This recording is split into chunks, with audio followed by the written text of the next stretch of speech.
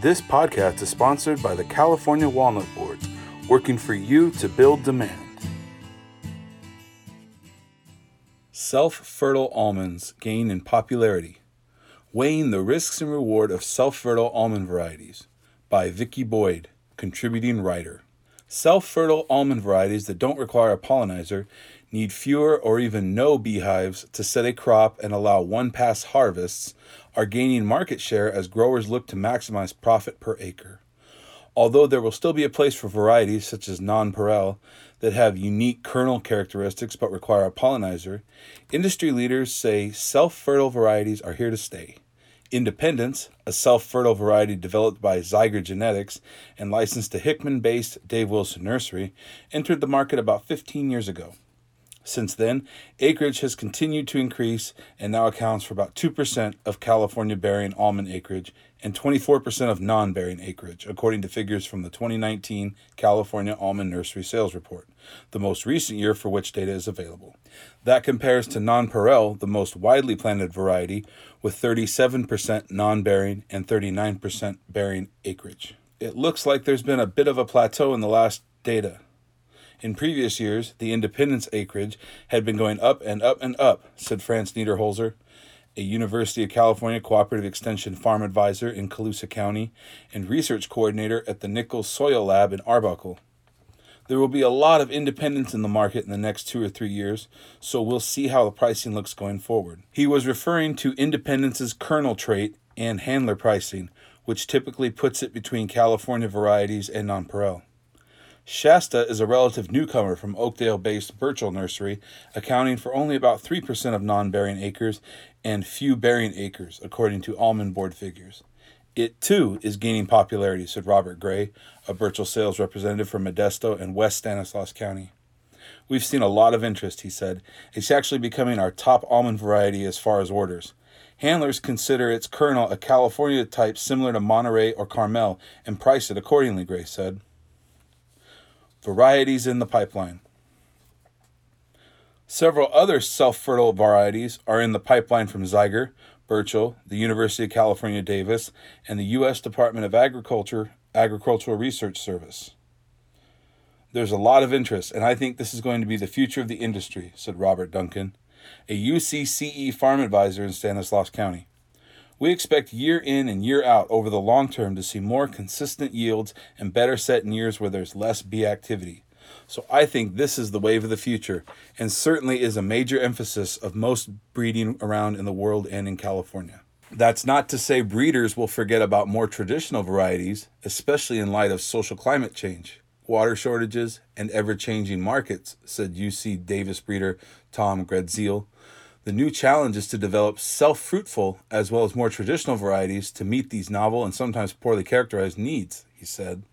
The good news is that the efforts required to bring self-fruitfulness from wild almonds and peach have also brought in novel genetic options that have promised to meet these novel industry needs. As part of his work, Duncan is conducting one of 3 regional UCCE variety trials.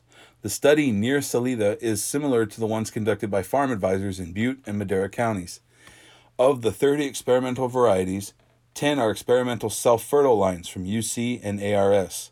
Not included in the trial are Independence and Shasta. Now entering the 7th leaf, some self-fertile varieties have performed better than others. We're still in the process of evaluating all these things. Time will tell, Duncan said. Before any are released, several years of production data is needed. That is on top of screening early crosses to weed out ones with little potential. Altogether, it may take a breeder 10 to 15 years and sometimes longer to develop a new almond variety, he said. Of the 4 USDA varieties in Duncan's trial, ARS breeder Craig Ledbetter said 3 have looked good and will be sent to the Foundation Plant Service to be screened and cleaned of any plant viruses before they're eligible for release. The process will take a couple of years, after which the numbered experimental lines will be given variety names. Although the regional trials are funded by the Almond Board, Ledbetter's breeding program is federally funded.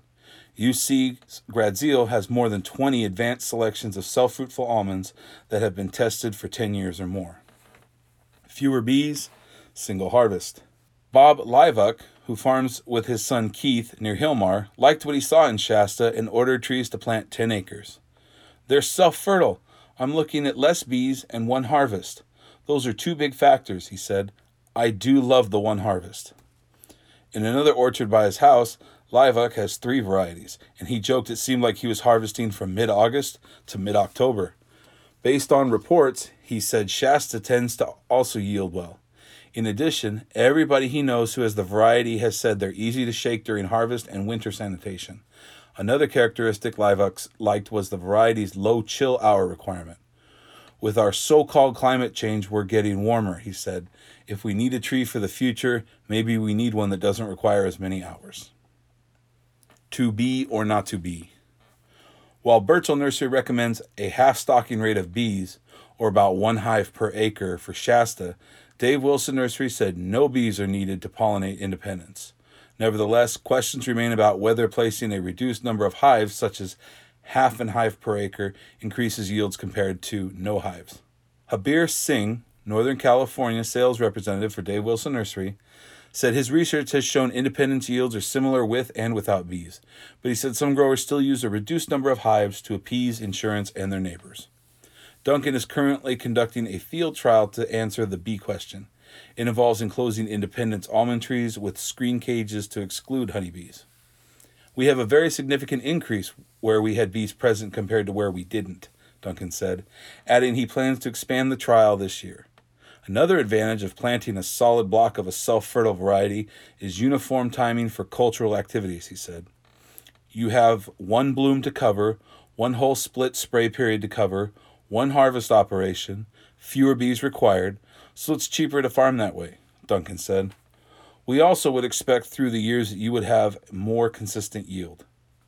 Cutting equipment passes in half during harvest will also help growers significantly reduce the amount of dust produced, Duncan and Niederholzer agreed. Independence.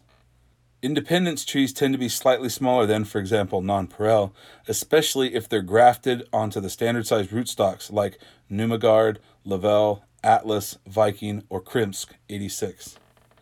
As such, growers may lose out on yield potential if they plant them on traditional nonpareil spacings, Niederholzer said. Dave Wilson Nursery has increased production of Independence grafted onto hybrid rootstocks such as Hanson that result in a larger tree. Jeremy Fromm, Dave Wilson's Central California sales representative, said typical Independence plantings average about 21 by 15 feet or 140 to 160 trees per acre, depending on growing region, soil type, and equipment. And depending on those factors as well as fertility, Independence trees may begin bearing a crop during the second leaf. But Singh said growers would be wise to remove the crop and wait until third leaf or let the trees funnel more energy into building a stronger architecture and taller tree. In addition, 2-leaf trees aren't sturdy enough to take mechanical shaking, and growers who do so risk permanently damaging the tree.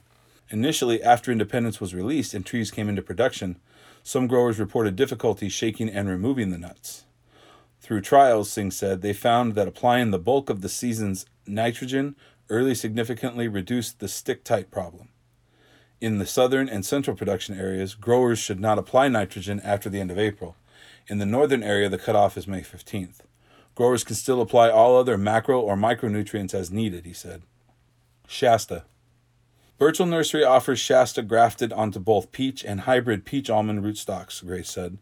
The self-fertile variety tends to be precocious, meaning it comes into production early and produces a heavier crop earlier.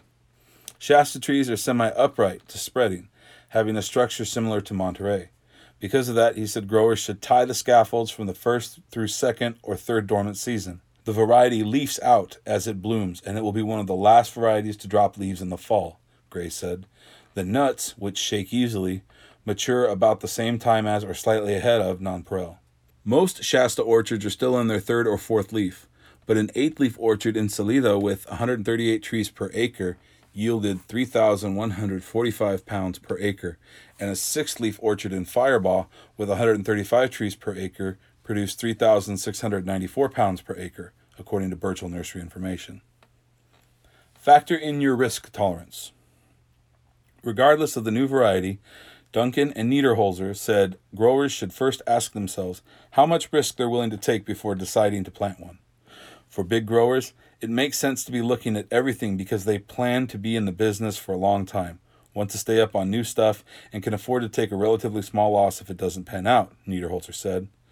If you're a small grower, say 20 acres, the self-fertile varieties make perfect sense mostly because it's easier to get someone to custom farm them. But those people in the middle who are professionally farming have to ask themselves how much can they afford to lose because it's possible for a new variety not to prove out. We're only 10 to 12 years into independence, and it's just barely on the road with Shasta. There's a lot of interest and a lot of new stuff, but we also have 50, 60, and 70 years experience with varieties that are proven winners. This podcast is sponsored by the California Walnut Board, working for you to build demand.